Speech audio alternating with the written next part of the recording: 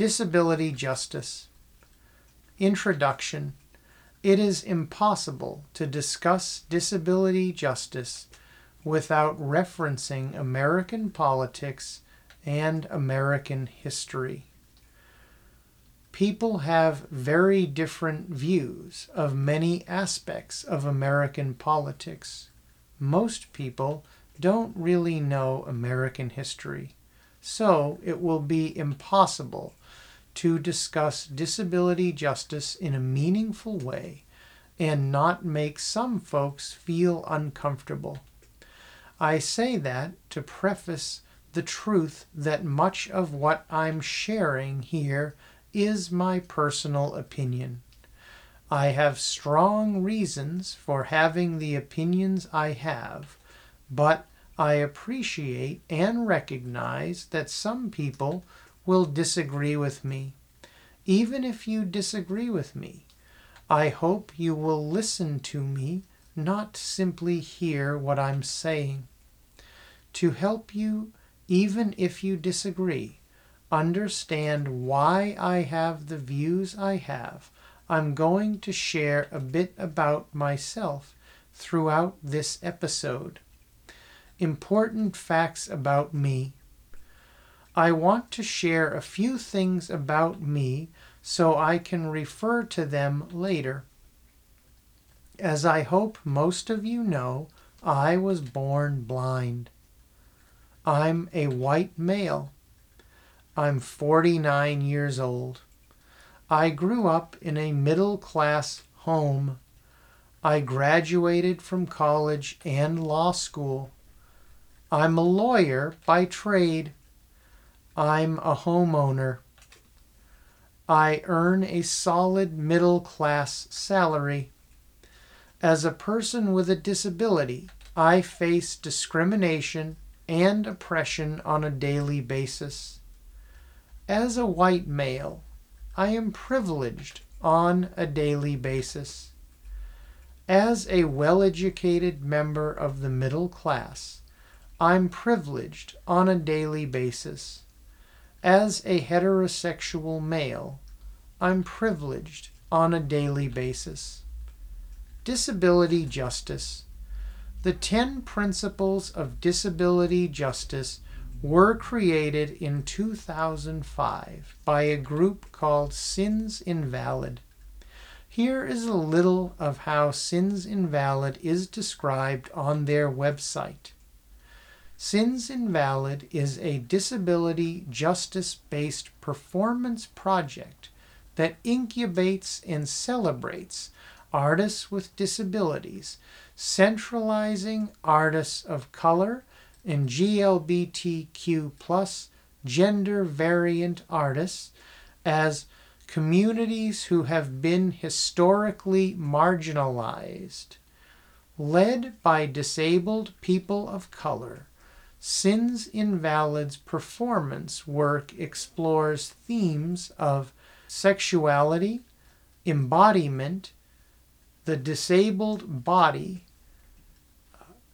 developing provocative work where paradigms of, quote, normal and, quote, sexy are challenged, offering instead a vision of beauty and sexuality inclusive of all bodies and communities.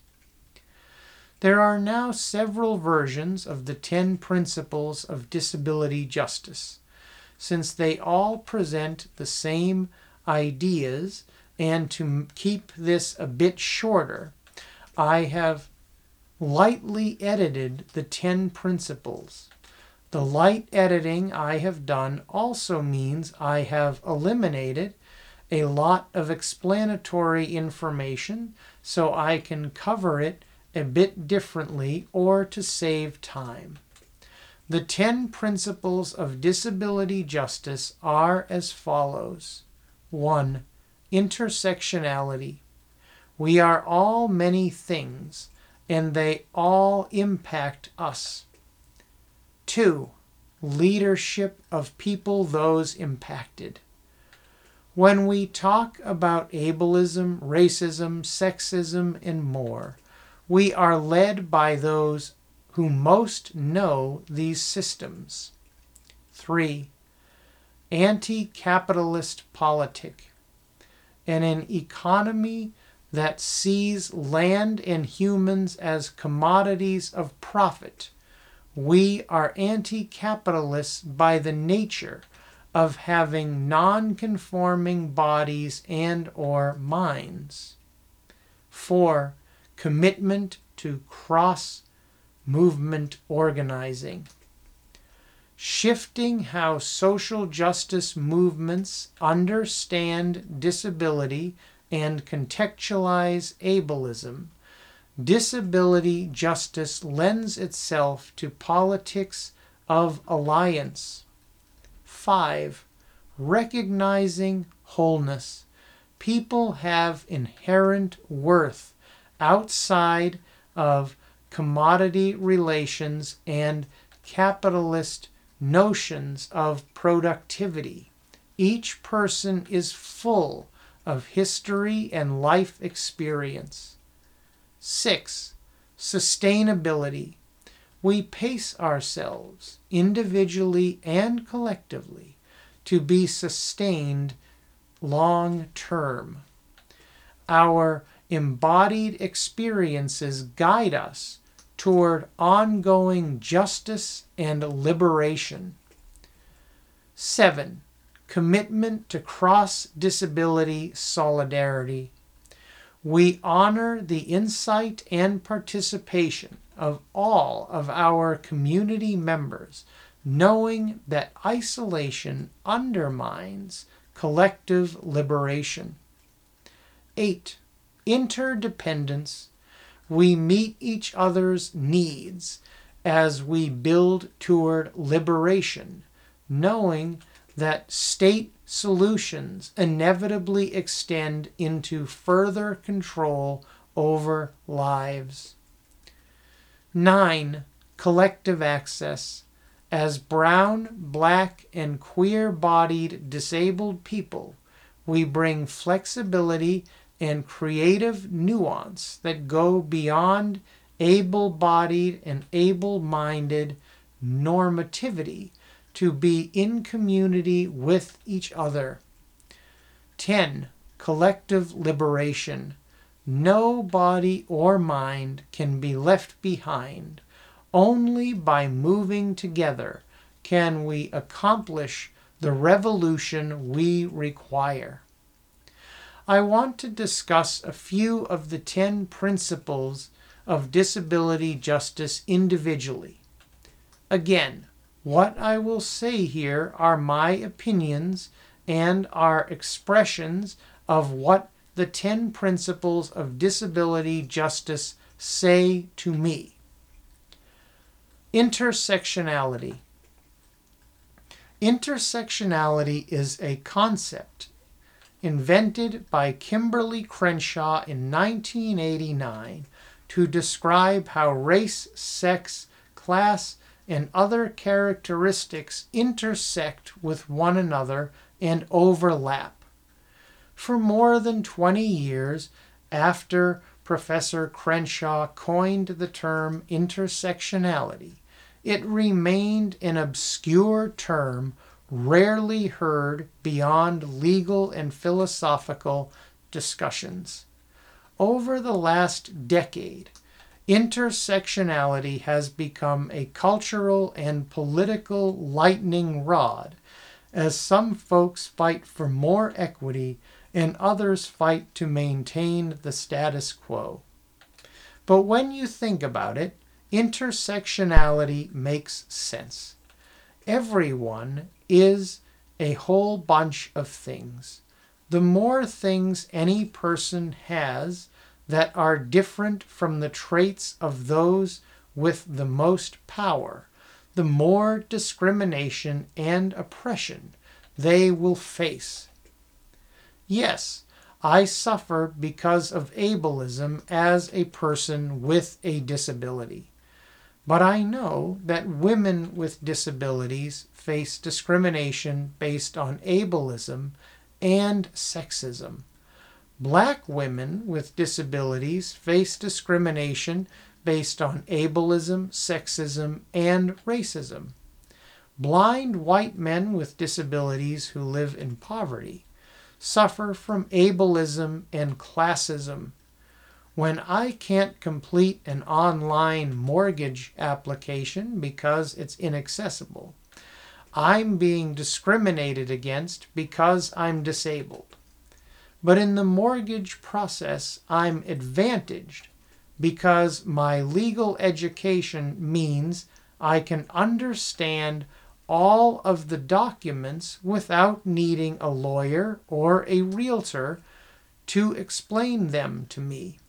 Sadly, the fact that I'm white means I'm more likely to get an adequate mortgage than are people of color with the same level of education and salary as I have. My lifelong membership in the middle class means I have the ability to get a mortgage when many cannot. The mortgage process, like everything else in life, leaves me sometimes being oppressed and other times privileges me. I go back and forth between oppressed and privileged because of the intersections that combine to make the whole person that is Jonathan Simeone. Leadership. The principle of disability justice discussing the idea that people most impacted by discrimination should be leading efforts to reduce and end that discrimination is something I talk about all the time. But I have not yet on this podcast referred to that idea of us leading projects impacting us as a principle of disability justice.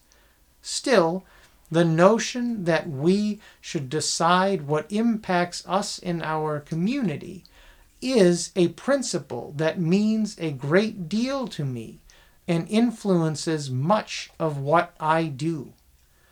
Capitalism. We hear the word capitalism every day, but we must use a standard definition of capitalism to better understand disability justice.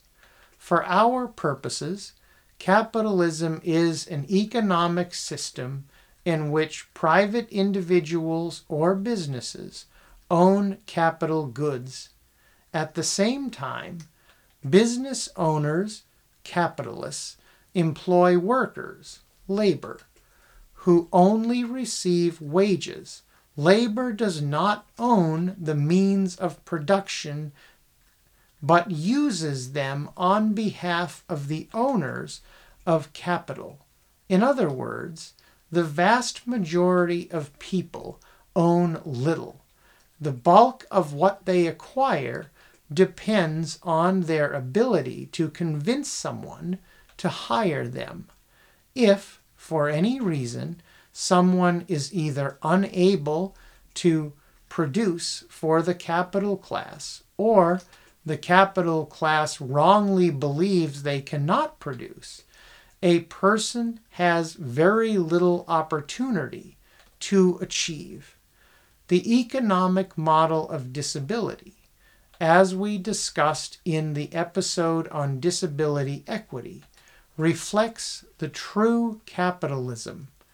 Once someone is being paid to produce for the capitalist class, that person, no matter how much discrimination they face inside and outside of work, is no longer considered disabled.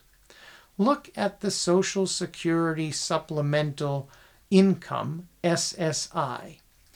Even though people with disabilities are significantly more likely to be unemployed than people without disabilities, SSI provides far less on a monthly basis than what the federal government considers a poverty level existence, because that person has never produced much, if anything, for the capital class. Let's also consider Social Security Disability Insurance, SSDI.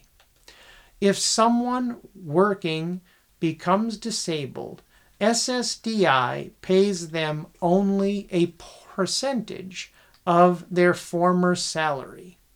At a time when someone must face no longer being employed, learn how to adjust to having a disability, and try to accept being disabled, their ability to pay their bills is diminished because they are no longer producing for the capital class.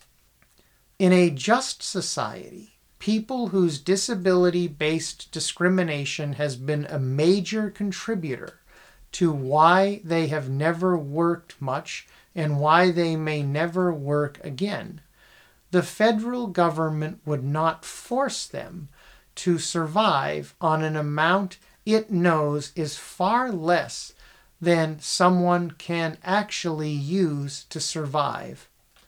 In a just society, people who lose their job because of a disability would not lose a large portion of their salary, too. Forcing people to live far below the poverty line, or forcing them to lose a large portion of their income because they are disabled, is simply immoral and unjust. Recognizing wholeness. The idea of recognizing each individual as the whole of who they are is hugely important and rarely happens. I have heard from people of color with disabilities that in disability spaces their race is not seen, and that in racial spaces their disability is not seen. People should have all of their identities recognized, appreciated, and spoken to in all spaces. We are not inclusive if someone feels like they can't discuss a part of who they are in a group. Cross-disability solidarity. One of my biggest frustrations with the disability community is how rarely we act as a community. Instead of working together to make the systemic change we all need, groups representing different parts of our community almost never work together. Sure, what I need as a blind person is different than what someone who is deaf needs. But if we work for what each other needs, we are both more likely to get more than what we have now. Interdependence. Everyone needs help sometimes. Things would be much better if we all did more to help people in our communities, whether we are talking about communities of disabled people or not. But things would really change if we worked more often to help those who are not part of communities of which we are members. For working together and helping each other is the best way to foster understanding. Collective liberation. Often we hear about the relative size of the disability community. Typically, people say that up to 20% of the population is disabled. While there is truth to that, that truth fails to acknowledge the experiences of all disabled people are not nearly alike. My experiences as a person who was born blind are vastly different than are the experiences of someone who went blind recently in the middle of life. My experiences and those of someone who lost their sight recently in the middle of life are more similar than are our experiences with those of someone who is deaf. But in a country where all the blind and deaf people taken together constitute a fraction of the total population, we better care about each other's liberation. In order for us to be liberated, we better get much more support from way more people who aren't blind or deaf if we are ever going to be liberated. Simply put, we cannot be liberated through our efforts alone unless we work together and work with all people regardless of disability or disability status. Our disabled community will never be liberated. If our disabled community is never liberated, those of us who are disabled will never be individually liberated. The key to our personal liberation and the liberation of our community is viewing our liberation through the lens of disability justice.